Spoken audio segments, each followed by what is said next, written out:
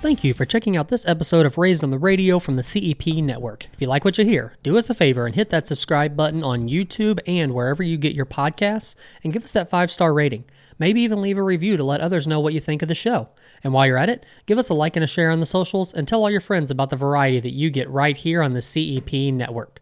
In this episode, Patrick and I chat about the new year, Saved by the Bell, the movie Death to 2020, and we interview undefeated rising star in the UFC, Natan Levy. We really enjoyed getting Natan's backstory, and we think you're going to enjoy it as well. If you would like to get a hold of Patrick Blair or myself, you can reach out on the social medias. You can reach us on the Raised on the Radio's Facebook, Instagram, or Twitter pages, and if you have any questions, concerns, comments, or topics you would like to get our thoughts on, don't hesitate to reach out. Now, let's get into the episode. Hey, everybody. Thank you for checking out another episode of Raised on the Radio. Number 49, that is, actually. I am one half of the show. I am Colt Brocato, my good friend Patrick Blair in Zoomland, as usual. And I'm pretty pumped for this episode today. We will have a special guest here in about a half an hour or so. Possibly an up-and-coming, rising, undefeated star in the UFC. Possibly. Well, he is up and coming. He is rising, and he's undefeated. So okay. I don't know what's possible about all that, and he is all of those things. We'll be talking to him in a bit. Yeah. Happy New Year. Absolutely, dude. 2020 is fucking over. It is. You excited about this or what? Well, I want to ask you about your thoughts on like this whole New Year thing. Like, is it that big of a deal to you? Like that it's a new year? Like, do you look at it as there's so many possibilities that it's a new year, or is it just like that year is over with? Now we can make this better somehow. There's a new number that I need to remember when I fill out dates on things. That's it. It's gonna at least it's gonna couple weeks. I'm gonna forget. Yeah, I was gonna say it's gonna take at least a month to remember that. I don't really subscribe to it's a new year, new possibilities. Like, I'm all about being positive, and believe me. I don't know if that's true. that may be a lie. Yeah. I don't necessarily subscribe to that, because I was trying to be positive throughout a shitty year anyway. True. Yeah. So that shitty year is just carried over. Nothing's changed. Right. Yet. But we're only 3 days in. So I'm in a different position though. Like 2020 for me, honestly, was pretty cool. Have a new addition to my family. You know what I mean? Like, and you got to stay home with him most of the year.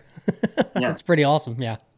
Yeah. So yeah, whatever. It's a number to me right now, which is fine, but I get why people, dude, look, I get why people are hopeful that just because there's a new number, everything's going to magically just turn to sunshine and roses again. Right. But it's not going to happen. I don't know, maybe. I mean, do you get optimistic about the year changing, or are you just this like me? This is just whatever. It's a little different this year just because for most people, 2020 was really shitty. So the fact that a new year could bring new possibilities, I guess, is a little greater for me this year. But overall, it's not that big of a deal. To me, it's kind of like the whole, I'll do it Monday, or I'll start at the gym Monday, or I'll start eating healthy Monday. Same concept. It's like, I'll start at the beginning of 2021 because it's a new year. You're probably not going to. Things are probably going to stay the same way they were. You're just hoping that they will do them it'll do it on its own because it's a new year. You know what I'm not looking forward to? Are all those New Year's resolution, I got to shed the winter pounds people at the gym who are going to take up all the space, along with all the other shitheads that I've talked about. I was going to say, this year. You already hate your gym, so. Oh, I'm going to hate it even more. I know it. I haven't gone. I haven't gone yet. I worked out at home yesterday, and on the 1st, I didn't do anything. I took the day off. But I have to imagine that it's a lot worse in a bigger chain gym too, like you're in. 100%, because it's full of the people that are like, oh, $20 a month? Yeah, let's do it. 2021 is going to be my year.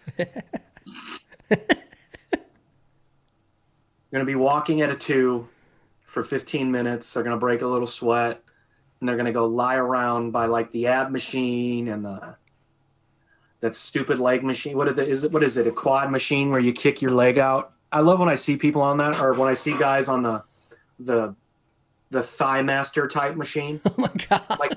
I'm like, bro, you do not need to be on that, sir.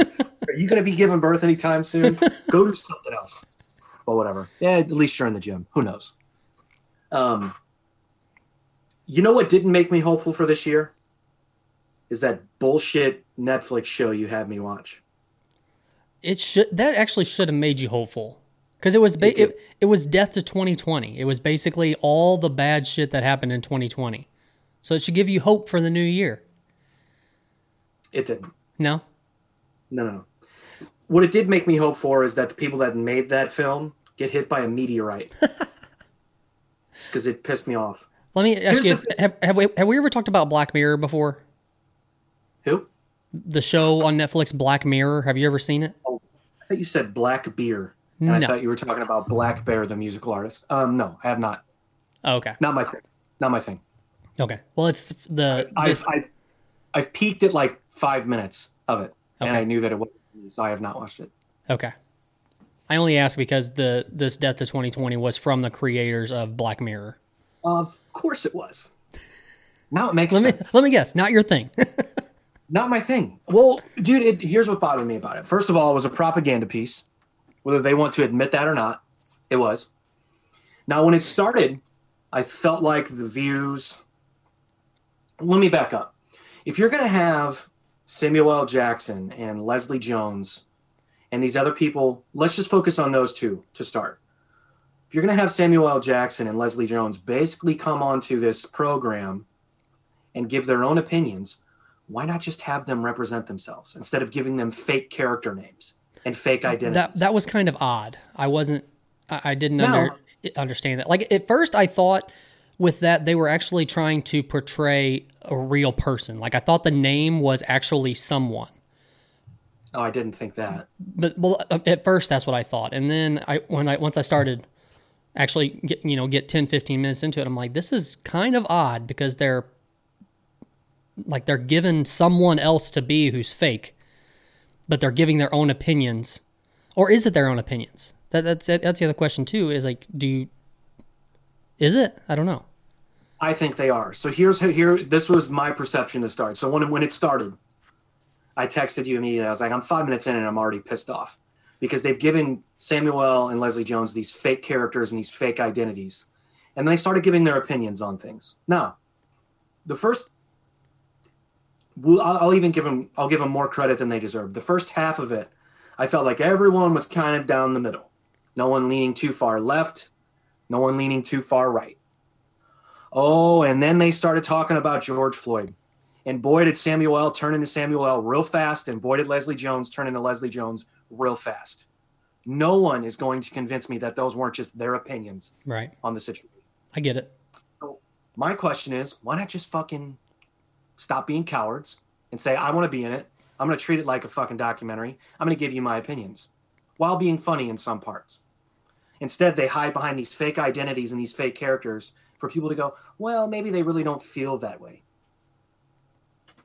Dude, as soon as Samuel L. Jackson started talking about George Floyd and he started spouting off real facts, by the way, a lot of the stuff that they talked about in this thing was factual, and then there were some things that were exaggerated for humor.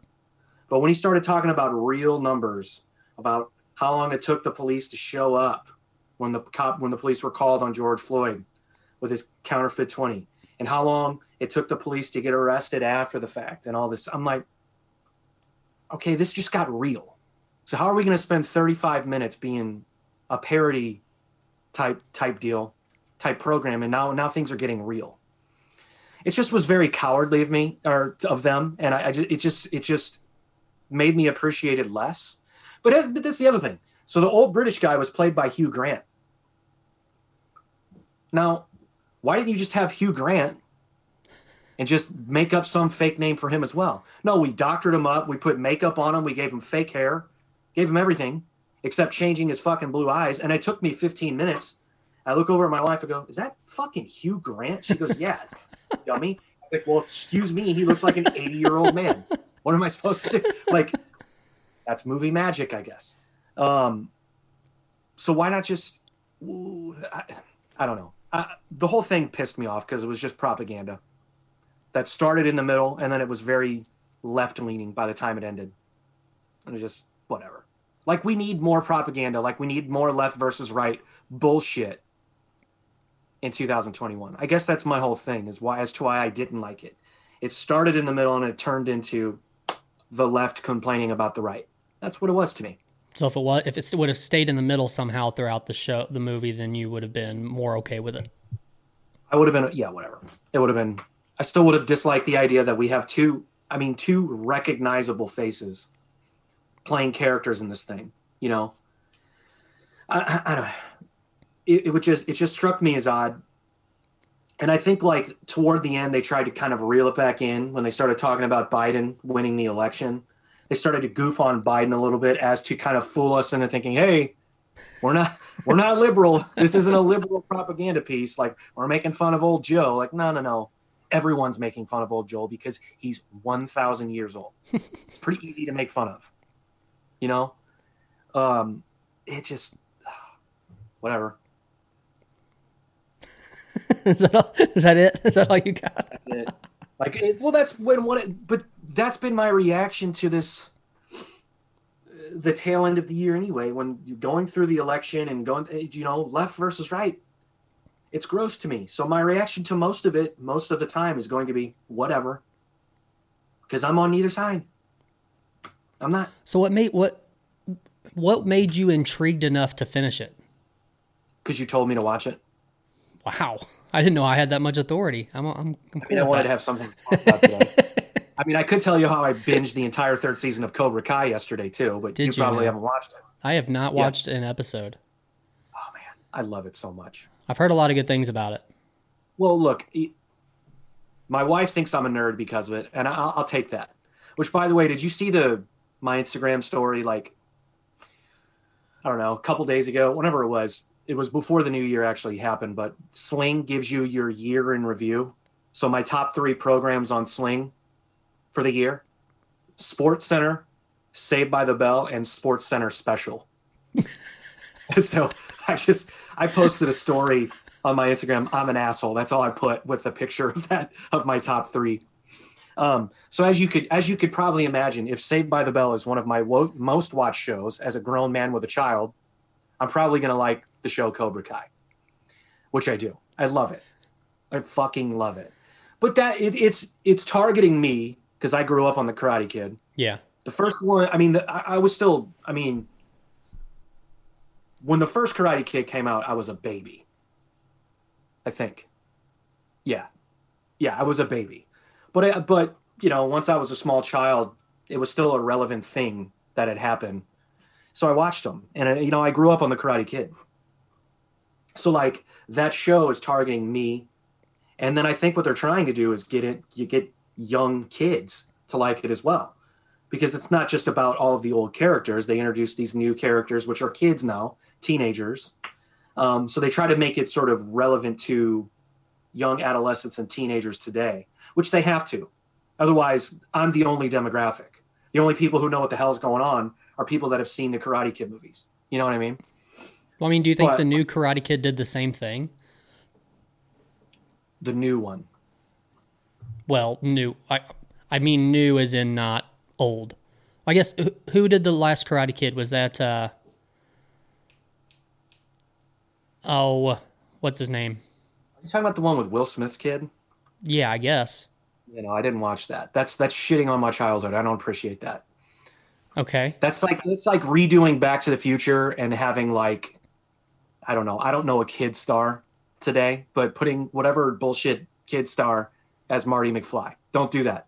I think I just gave someone in Hollywood a bad idea, and it's probably going to happen now. Yeah, but well, it'll probably be. There'll be promo for it tomorrow, I'm sure. We'll see. I've heard that they want to remake Back to the Future, which it's bad enough they made 2 and 3. We don't need a remake in 2021. Please don't do that, Hollywood. Please. you shit on my childhood enough as it is. But Cobra Kai is not. Cobra. It's just fun. It's just nostalgia for someone like me who grew up on the movies. And Why can't they do that with other shows? Why does anything else have to be shitting on your childhood, but this one's fun and it's okay? Because they used all of the original characters. Okay. They're bringing back a lot of the original characters. Like this season, they brought back. I mean, they really have dug deep, and they've brought back people where you were like, wow. A, didn't know that person was still alive. B, look at them go. Like, now they're look at them go. Yeah. But it's interesting, too, because the two stars who are adults, so Ralph Macchio and William Zabka, who plays, in my opinion, who the show was made, he's like the new Mr. Miyagi. Okay? If you even know what I'm talking about. I do, Have you seen Karate Kid? Yeah, but I'm curious about Ralph Macchio. Has he had, like, a legit acting career since that or no? Since Karate Kid? Yeah. I mean, he was in My Cousin Vinny. Okay. Which, after that, it gets a little bit foggy. I mean, well, that's the reason why I ask is because they brought him back. Like, does it look like he never lost a step, or has? I mean, can you tell? These are 50-year-old men, dude. Yeah, I know. They've lost. Okay. But they look good for their ages. Okay. And then they've brought back some of these other characters, and boy, do they look rough, man. So, yeah, he's lost a step, but they really are in some scenes still doing karate. And I'll say this: it doesn't look terrible. Okay. It doesn't look terrible. So, what can you do? It's like, again, for me, it's just a very entertaining show. Nostalgia. So I binge watched that before your bullshit Death 2020 fucking thing. It pissed me off. Okay, so you said you watch Sling a lot. Is that just because of like, 'cause you can get SportsCenter on other platforms, right? Is there anything specifically on Sling that you have Sling for? It's just not. Don't think it's a more common thing to have, I have right? no idea. I mean, it's pretty cheap, and I got it for ESPN and okay. ESPN 2, 3 Classic. Ocho. ESPN 8, the Ocho. I mean, it's really, yeah. But the only reason that Saved by the Bell is one of my top watched programs on Sling is because IFC, like every other morning, plays like 8 episodes in a row. So I had to put it on for my son to make sure that he liked it. And sure enough, I have video of him laughing away at Saved by the Bell. My wife was like, "You got to be kidding me." Because she absolutely hates Saved by the Bell. Whatever. I'm a nerd. It's fine. So do you legit like the storylines and everything in it still, or is it more of a nostalgia thing? Okay. Like, do you really think I legitimately think like Screech having a pet robot that helps him? No. That helps him win a beauty contest that's only meant for girls. Do I like that storyline? No. It's nostalgia. I'm not gonna lie, it kind of upsets me that you have that you know all of that. Screech's robot, Kevin. Dude, I know all this. Man, stuff. talk about a guy who's fallen down a hill in his life. Is he in jail? The last time I checked, but I don't know. Didn't he do porn for a little while? I think he made porn. Okay. And it was super, super cringe. I remember like maybe like Howard Stern or one of these radio shows played like clips of it, and he was talking about his Saved by the Bell castmates in the porn. Whoa. Like I bet you Zach's never fucked like this before. Like something oh like that. my God. It just made me, it was like, how do you, like, I know it's like what I'm about to say sounds funny, but how do you cringe at a porn? Like, you go into a porn knowing that it's cringeworthy. That's why it's porn. You know what I mean? So like, you shouldn't be so shocked when watching a porn that you could be so cringed. You know what I mean? By something happening in it. He did it though. Good for you, Dustin Diamond. Well, I think, didn't I hear a story about him like pulling a knife out in a club or something like that? I think that was one of the times he went to jail, maybe. I don't remember for sure. I might have made that up. You strike me as someone, though, who would be a fan of his stand-up comedy. Well, like if he were playing William next week, I feel like you would go. Is that an insult? I don't know. I'm thinking that's an insult, and I don't appreciate it. Well, all right. You know what? I'm going to give you the benefit of the doubt and say no, you wouldn't do that. Good. All right, I appreciate it. What was that show? He was on a reality show where you had to lose weight. Like the biggest? No, not like the Biggest Loser. Celebrity Fit Club. I don't think I've ever heard of that. Oh, dude, it was reality television gold. So his season. So basically, they have these celebrities on who need to lose weight. So they have like some sort of like army general who like does physical training with them. Then they have a nutritionist and a therapist, and they're like the panel, you know. And they sit there and sort of evaluate their progress and where they're at mentally and physically and all this stuff, right? So Screech in his season gets into it all the time with this military guy, challenges him to a fight. And I think for real, like everyone was sort of like, damn, if he gets away from people holding him back right now, we might see a celebrity murdered live on television. like it could happen. But his season was so good. Warren G was on his season, and I want to say that DeBrat was on his season. Like the cast for his season was just so fucking good. It was just so funny. Like hearing Warren G talk to Screech from Saved by the Bell about losing weight, that's hilarious to me. He was on that show. I didn't know. To be honest with you, I thought I was taking a wild guess and kind of making it up. Is he really in jail still? He was. I don't know for sure that he is now. And you say it's because he pulled a knife on someone? I think. I could be misremembering that, but I'm pretty sure. Looking him up. Okay. Speaking of that, well, not really speaking of that, but you mentioned stand-up comedy, and I was just listening to the Rizzuto show the other day, and they were talking, it was a rewind deal, and they went back to their interview with Bert Kreischer. Have you heard his story about how he met Will Smith and all that? Like how Will Smith is a huge part of him having the career he has right now? Yeah, is it the story about how he thought Will Smith wanted to fuck him? Yeah, man. Yeah, I've heard it. If that story is fake, then he did a pretty impressive job with how he did the setup. Well, I mean, look, if he's had to tell that story 5,000 times because that's the genesis of his career, I'm sure he's gotten pretty good at telling it, you know. Considering he's a stand-up comedian, and that's what they do for a living, is they tell jokes, and then every time they pick at it and try to change it to make it funnier here or different here or whatever. So if he's told that story a million times, then maybe he has added or exaggerated different things. Well, who knows? That was going to be my point. It's like, I guarantee you could go back to the archives and listen to one, and then listen to one, say like 2 years later, and you're going to find things that are different. And you're going to find holes in it, but whatever. Who cares? Right. It is a funny story. I mean, it's a funny story. You know, you hear it once, I think you've heard it enough. I don't think you need to hear it more than once. In May 2015, Dustin Diamond was convicted of 2 misdemeanors, carrying a concealed weapon and disorderly conduct. That June, a judge sentenced the actor to 4 months in prison. He was released on parole after serving 3 months, but he violated the agreement in June 2016 after he was caught using oxycodone. Jesus. But yeah, he did get into a bar fight in Ozaukee County, Wisconsin, and he had a switchblade on him.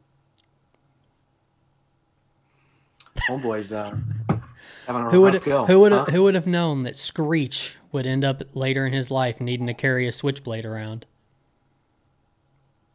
You know, one of the things that people give me shit about as being a super fan of that show, and I'll be honest with you, I kind of agree with them, but why were the most popular kids in school friends with this dork?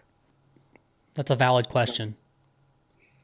And I think about it. I try to come up with different reasons why every time someone asks me. And yes, it's been more than once, which is pretty sad about my life, but that's fine. I try to come up with different reasons why. And I to be honest with you, I fall short every time. I can't come up with anything that convincing. I feel like if I do, though, I should rewrite the show and pitch it to a network and make some money, you know? I'm pretty sure the show has been rewritten with most of the same Several cast, and apparently... Several times. Has that already been out? Or are we still waiting on it? Yeah. No, it's out. It is? Have you watched it? Is this shitting on your childhood again? It might be. It might be, yeah. Are you going to give it a chance to see? So my sister told me that she watched, because she also loves Saved by the Bell, because, again, we grew up on it, but she watched 2 episodes, and she said it was a rough watch. So I don't think I will. Okay. I tried watching so they did like a follow-up, like The New Class, and Screech was on it. He was like an advisor or something. He was the only one and I couldn't watch that. Like, I was like, this is not Saved by the Bell. Can't watch it. I'm done. But my wife's a pretty big fan of Saved by the Bell as well. I wouldn't say super fan like you, but she's a pretty big fan. I can't. Like, it was a little before, maybe like a couple of years before my time, I guess, like when it was big. So I didn't get into it as much as most did, but I don't know. It was just not my thing. Although there are many other shows out there that were my thing that you would probably call ridiculous. Boy Meets World. Yes, sir. One of the worst shows ever made. I've been binge watching it over the past couple of days, by the way. The biggest pussies in the history of television. Whatever. Sean and Corey. You were probably a Wonder Years guy. No, I didn't get into that show either. No? Well, actually, you know what? I didn't get into it, and maybe it's because my parents watched it. So maybe I associated with grown-ups watch this, and it's not for me. I got Even you. though it was for me. But that's a little bit before my time even still. Like, when Wonder Years was like a hit, I was still very young. Gotcha. And I think by then it had passed me by. Like, once I was kind of old enough to kind of get into it. Gotcha. I only mentioned that I like some terrible stuff from my childhood, though, man. Trust me. I mean... I only mentioned that because of the brothers, because of the Savage brothers. Now, why is that? I'm confused. Have I talked about the Savage brothers before or what? No, I said I only mentioned Wonder Years because of the Savage brothers. Because I was talking about Boy Meets World, so I tied in Wonder Years with that because of the brothers. I met the Boy Meets World dude at a club in L.A. Really? He was, yeah, swear to God, he was partying with Craig Robinson for whatever reason. I can't see him as a partier. Which one? Corey. What's his real name? Oh, don't make me. Something Savage. Ben Savage. Savage. I'm sorry, Ben Savage. Yeah, we just said that. You called him his character name. Yeah, I saw Corey. I actually nudged hey, yeah, that's Corey. So anyway, he knew a friend of the group that I was with. So we ended up in the same sort of general area, whatever. He was actually really cool. Like, he came up to us and started talking to us, was just kind of being cordial and just sort of, you know. We should have him on the show. Yeah. I'm going to be like, hey, remember that time in 2000, I don't know, 12? Hey, you met me for 10 minutes at a... That's a good starting point. Yeah, I know. Yeah. Yeah, he was partying with Craig Robinson, and they were both, like, dancing with, like, they had, like, 3 or 4 girls around the both of them, and they were dancing to that Wake Me Up Before You Go song, that Wham song. Okay. Legitimately dancing, like getting down. But goofily to that song, because that song's goofy. Mm-hmm. You know, dancing like George Michaels would have in the video. So they were both nice guys, like fun dudes. Craig Robinson was kind of more distant from our group, but Ben Savage was a nice guy. That was a weird night. I'm glad to hear that. Yeah, that was a weird night. The only reason that I remember this too, because the only reason we ended up at that club is because we were actually trying to go to a show, and the show was at capacity, and they wouldn't let us in.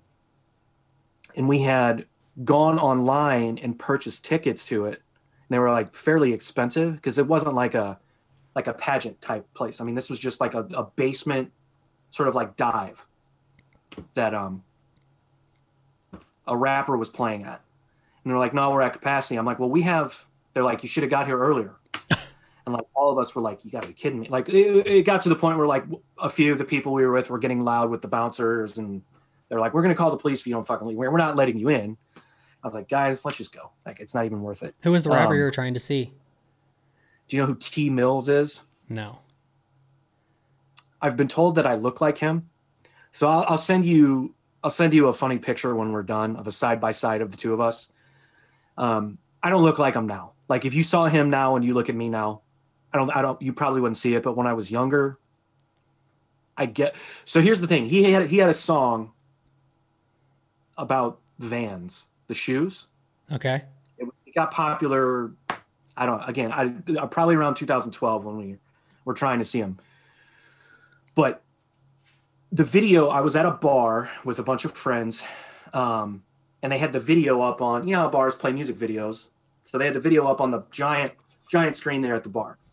And one of my good buddies goes, bro, look up at the TV right now. Who the fuck is that? And I look up and I just see a bunch of chicks shaking their ass or whatever. And I'm like, who? What are you talking about? He's like, wait. And he goes, look. And I look up and I go, I don't know who that is. He goes, did you start a rap career and didn't tell any of us or what? I was like, I don't think that looks like me. And so then like the conversation started like, no, bro, that looks exactly. So, but at the time we had like the same hair. I still had giant gauges in my ears. So did he. We looked similar. We were both white guys. How about that? Okay. White guys with big noses and tattoos and piercings. Yeah. I'll send you a funny picture. But that's who we were trying to see. And it wasn't because like we were like fans. We just thought it would be funny. Like we were being ironic by going to see him, I think, more than anything else. Gotcha. Which looking back on that now, I'm kind of ashamed of that. But what can you do? It probably would have been fun. I mean, it would have been a good time. But that's how we ended up at that place and met Ben Savage. That's a heck of a story to meet Corey Matthews. See, I tried not to tell it that way because again, I'm not. I just still can't see him partying. Yeah, he was fun, man. He was cool. All right, so we have our guest in the waiting room here. Oh snap! I'm going to go ahead and admit him. A little pause break here to let you know that the CEP Network now has a promo code for one of the best nutrition and supplement companies in the business for you to use. Just go to truenutrition.com, look at all their great products, place your order, and when you go to make your payment, type in CEPN in the promo code box for 5% off of your entire order. It's that easy.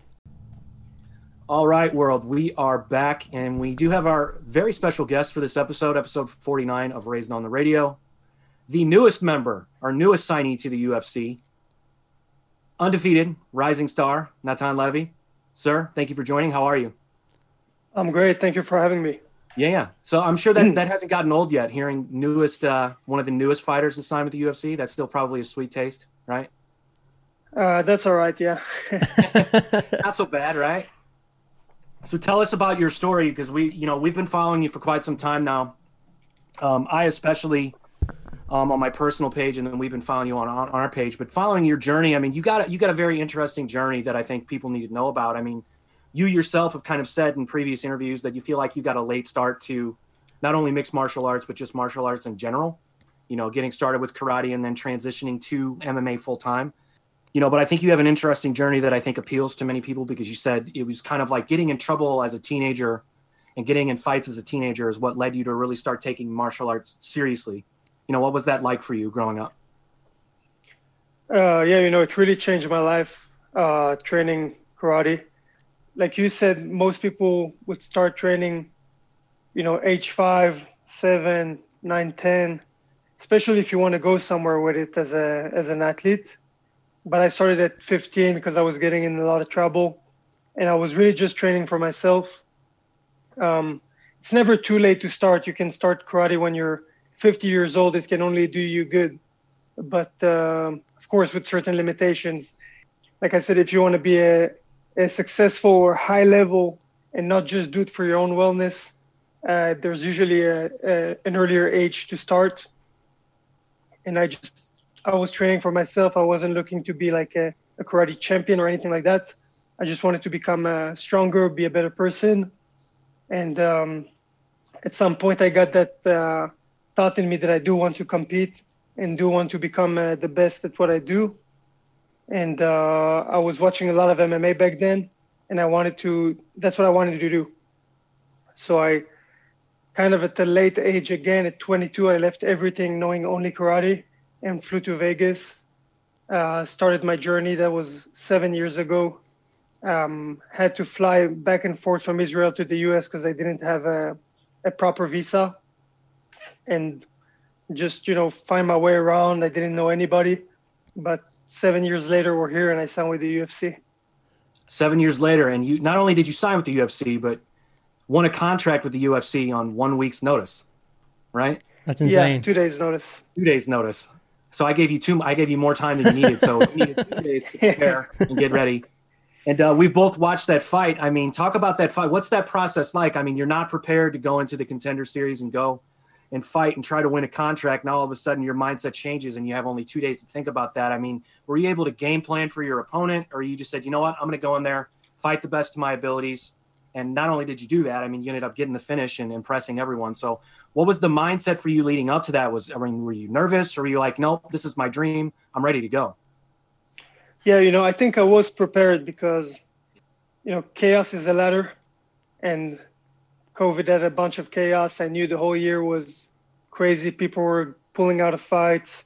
A lot of fighters took very short notice fights this year, and I knew I could be one of them. I knew that could be my shot in. So I was ready the whole year. I was training hard when everybody was sitting at home and, eating Doritos all day. I was out in the park training, running, lifting, drilling with friends, with teammates.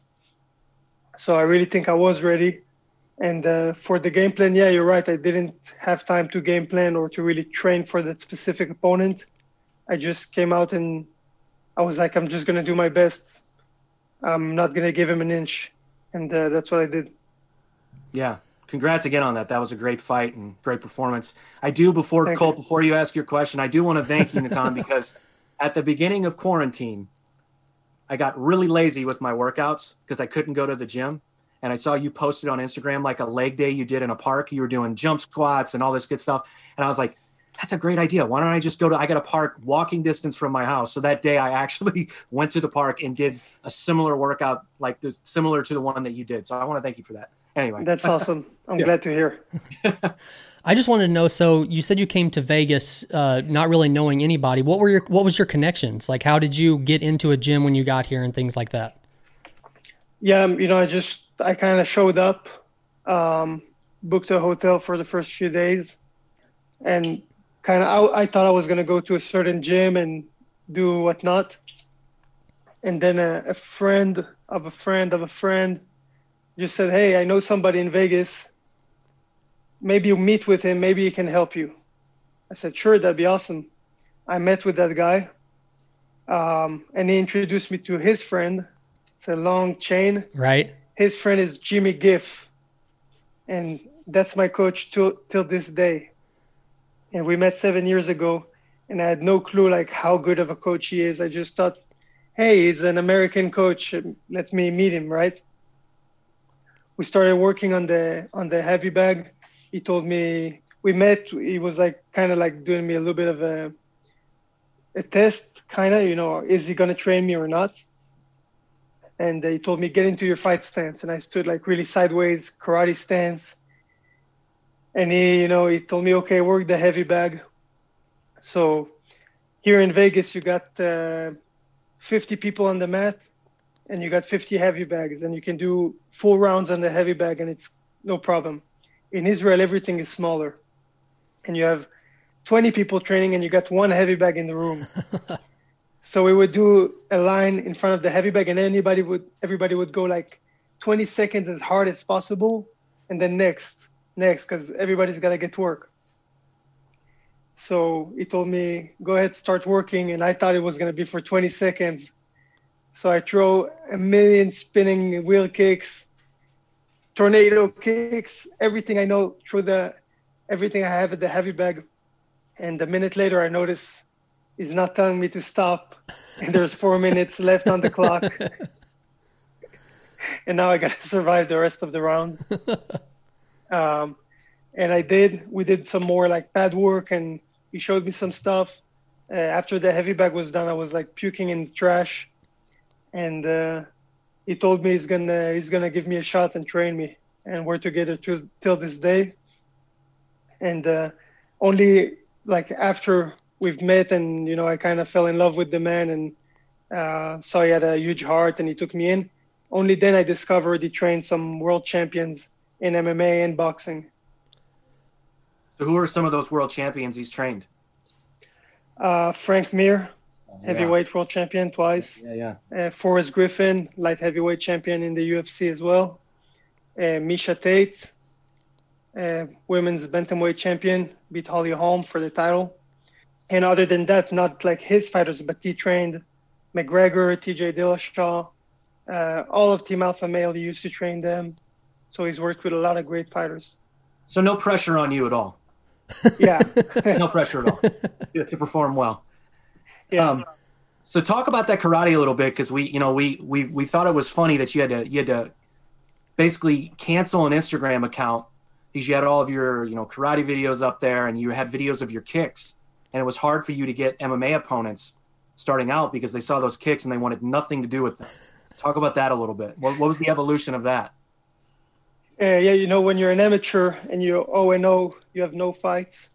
That's usually kind of what they try and match you up against. Somebody who has no fights against the same, or maybe somebody who has one fight, 2 fights tops, right?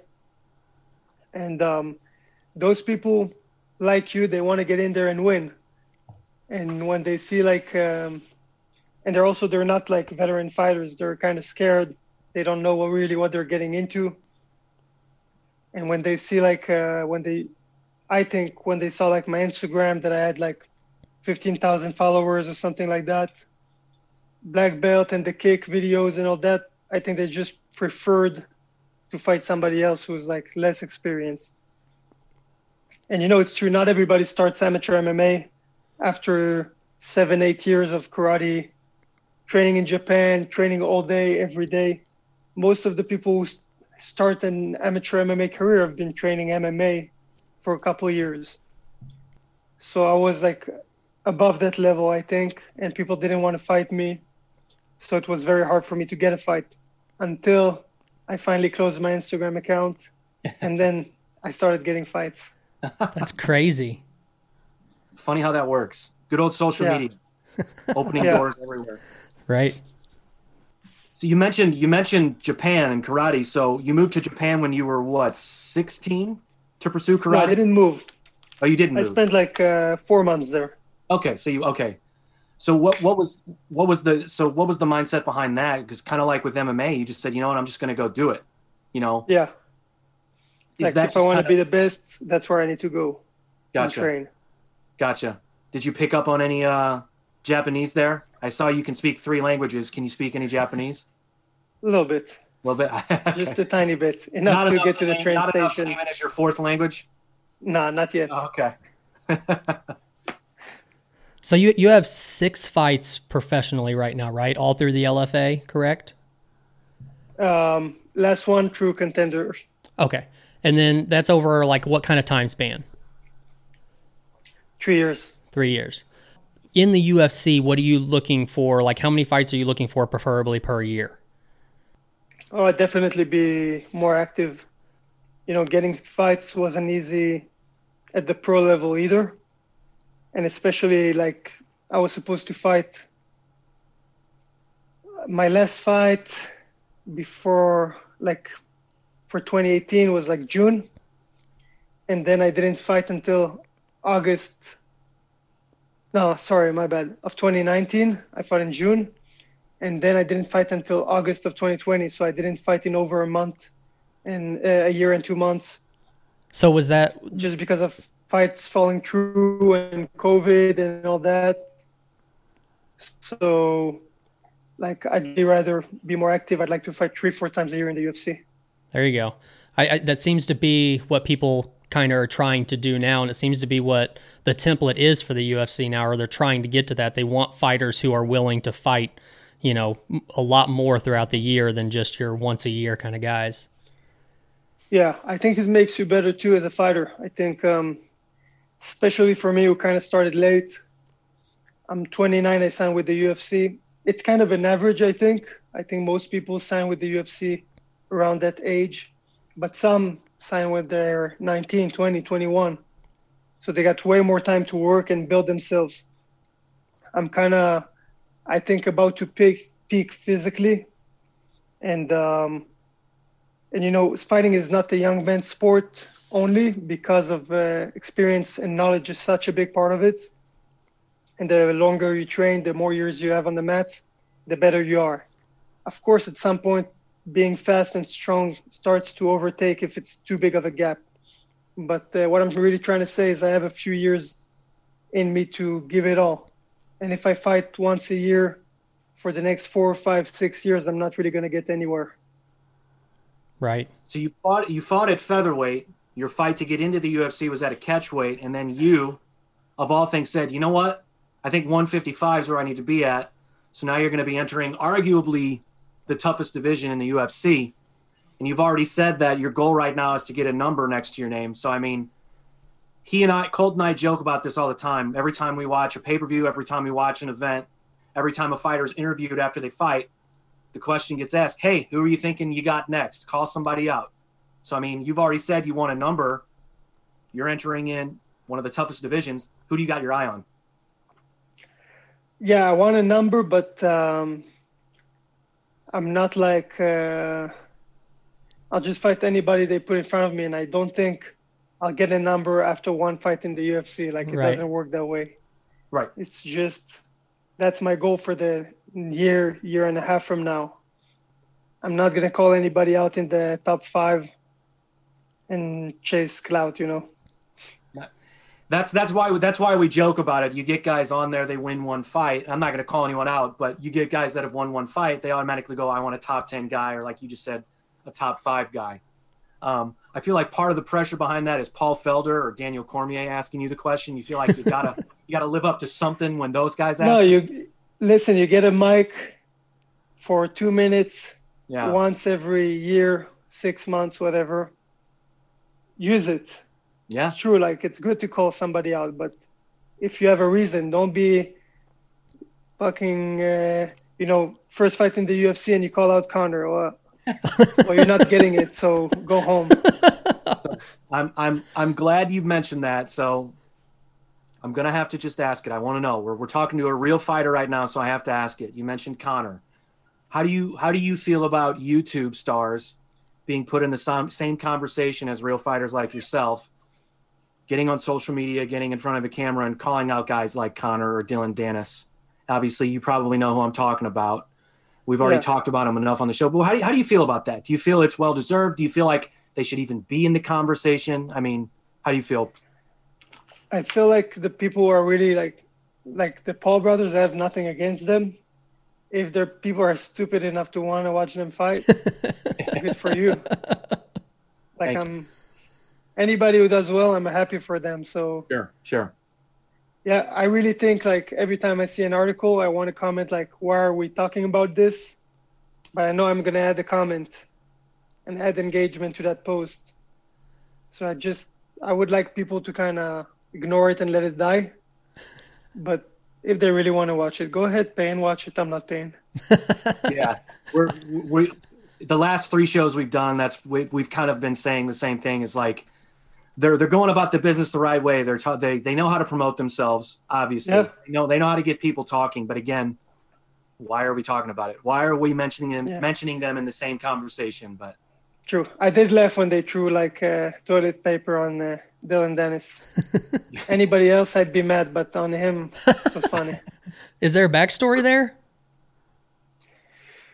He's a troll. Okay. Like, I don't really think he believes the stuff he says on Twitter, or I don't really think he's an asshole, at least, not as big as he is online. But you're a troll, and then a super troll comes and outsmarts you, out trolls you, so that was funny. Yeah, we had our own theories about that whole situation, but we won't get into it. I mean, it again, good publicity, gets people talking, keeps the names out there. But yeah, it's just when the reason that we bring it up again is when we're mentioning them in the same sentence as real fighters. And I mean, look, Logan's fighting arguably the best boxer of all time. Good for him, but I don't think it's going to end well for him. I think it's bad for his health. No. But Yeah. So I read that you were inspired by martial arts movies, specifically Bruce Lee movies and the Rocky movies. Is this true? Yeah, kind of. Yeah, it's more than that, but it's a big part of it just growing up as a kid and always seeing fights and always wanting to fight. I got to know, because you're talking to a guy who has the Rocky box set and 2 Bruce Lee box sets. So favorite Bruce Lee movie, favorite Rocky, go. Rocky IV. That's my man. And Bruce Lee, to be honest, I haven't seen them in a while. I really liked the Big Boss when I was a kid. Yeah. And when they're on the island, Enter the Dragon. Enter the Dragon, yeah. Yeah. 2 good ones. Okay. All right. I'll buy it. I'm with you. Rocky IV. Funny story. When I was a kid, that was like my favorite movie to watch. I would take off my shirt and do the training montage with him when I was a little kid. My parents would look in the living room like, this kid's out of his mind. You should try it now. You should do that now. Nah, nobody wants to see that. Trust me. It's all good. So let's get into, how about UFC 257 prediction? Who's fighting? Connor? Connor and Poirier 2. Mm-hmm.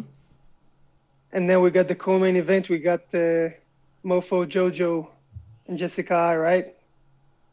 Yes. Mm-hmm. Well, Jojo's winning the co-main event for sure. And I think I love Poirier, but I just think Connor is going to snipe him. Really? You got a round prediction on that? First, second, tops. Okay. Yeah, I think it seems like, obviously we're still a few weeks out, but it seems like that's a lot of what I'm seeing out of fighters, analysts, everybody talking, that people seem to think that Connor's going to get him within the first few rounds. But I think it's going to be an interesting fight. I think it'll be much different than the first fight, but who knows? Is Jojo still fighting at Syndicate or training at Syndicate? Yeah. Okay. Yeah. You got to stick with your teammate there. Good call. I know. I know what you can do. Yeah. She's tough for sure. Well, we brought up that prediction because it's the 155 class. And so just out of curiosity, if we're talking you having a number beside your name, let's look at big picture. And I know you said like you've got a couple of years in you where you can give it your all, but say like right now, big picture, how do you stack up against top 5 in 155 division? Like, I think I could be a good training partner for them. I think I could give them good work in the gym. I don't think I have the credentials to step in there with them in the cage. I think I need to work my way there before I can open my mouth. Gotcha. So you think like your upbringing of karate, you think that it helps you a lot, just like a Wonder Boy or something like that? Like it's unique. You have different ways of doing different things to, outmatch opponents. Yeah, I think it's unique. I think it's like a different range, different timing from a lot of other combat sports that people use in MMA. And, I learned boxing. I learned Muay Thai. I'm not like, I'm coming to represent karate against all these other styles. I'm coming to represent myself, and I use karate as well. And not only physically as a fighting style, but as a way of thinking, as a way of life. But I learn all the other things. And most people don't learn karate as well as one of those disciplines they use. So I think that's my edge. Not to mention, you're finishing your fights with your jiu-jitsu. We haven't even talked about that yet. You're such a threat on your feet with your karate. You're also winning fights with your jiu-jitsu. How long have you been training jiu-jitsu? 7 years since I got here. Okay. And I didn't know anything on the ground, but I started training twice a day jiu-jitsu on top of MMA training and boxing training and all the things I had to learn here. So I would train 4 or 5 times a day and always make sure at least 2 of them are Brazilian jiu-jitsu. And I think that helped me a lot. Nice. I mean, 7 years, I mean, it seems like a long time, but it's really not that long when you think about jiu-jitsu, right? It's not that long. It's about, like you said, it feels like eternity, but at the end of the day, people who train 15, 20 years, they show you there's different levels to this. And also the first 4 years I was doing jiu-jitsu, I was still living in Israel. So I would only train it when I was in Vegas 3, 4, 5 months a year. But now that I've been living in Vegas for 4 years and I found a good coach of jiu-jitsu in Israel as well, no matter where I am, I'm training. Gotcha. So with being from Israel, you're the third fighter. You're the only fighter in the UFC currently from Israel. You're the third in its history. So, I mean, how important is something like national pride going to play into your career in the UFC? I mean, we've seen with other fighters like, Jose Aldo in Brazil. I mean, he's a hero there. I mean, when Conor, emerged into the UFC, he had the Irish. I mean, basically the whole country of Ireland, it seemed like, was on his side. So, I mean, how important is that going to be for you? Growing up in Israel, being from France, how important is that going to be for you moving forward? It's very important. It gives me strength to know I have a lot of people behind me that I'm representing my people. And I'm very proud to be the only one. I hope I'm not the only one. I hope I won't stay the only one for too long. I hope more will join me. Some are on their way. But yeah, right now being the number one fighter from Israel, that's pretty big. Me as a fighter, I always wanted to be good. I didn't want to be good for an Israeli guy. I didn't want to be good compared to something. No, I just want to be good. And I think signing with the UFC proves that. And I'm hoping to start winning some fights there soon and, proving myself and my country. I mean, you've been gunning for the UFC since the beginning, right? Like with when you got into LFA, the UFC was the number one thing you wanted, and you were offered a Bellator fight, correct? And you turned it down because you were gunning for the UFC instead? Yeah, correct. So, I don't I think that organization, I don't want to deal with it. I don't want anything to do with it. Really? Yeah. Do you just think they're not up to par with the UFC? The best fighters aren't in the Bellator, or what's the reasoning behind that? Look, when I fought in LFA, which is an awesome promotion, you could say, probably most people would say Bellator is a higher level organization, right? Okay. But I really think for growing talent, LFA is way better. And for fights that are evenly matched, LFA is way better. And for not, throwing tomato cans in there with to pad records and stuff like that, LFA is way better. So I would much rather fight for LFA, even if they don't have the same name recognition. I like to fight in a clean place. I don't want any shenanigans going on around, and people might think I could be part of it, or something could be wrong with my fights. So I'd rather not. That makes sense. Gotcha. So one last question, Natan, and we'll let you go. Again, thank you for joining us. I mean, you said hopefully you'll be fighting soon. Is there anything in the works?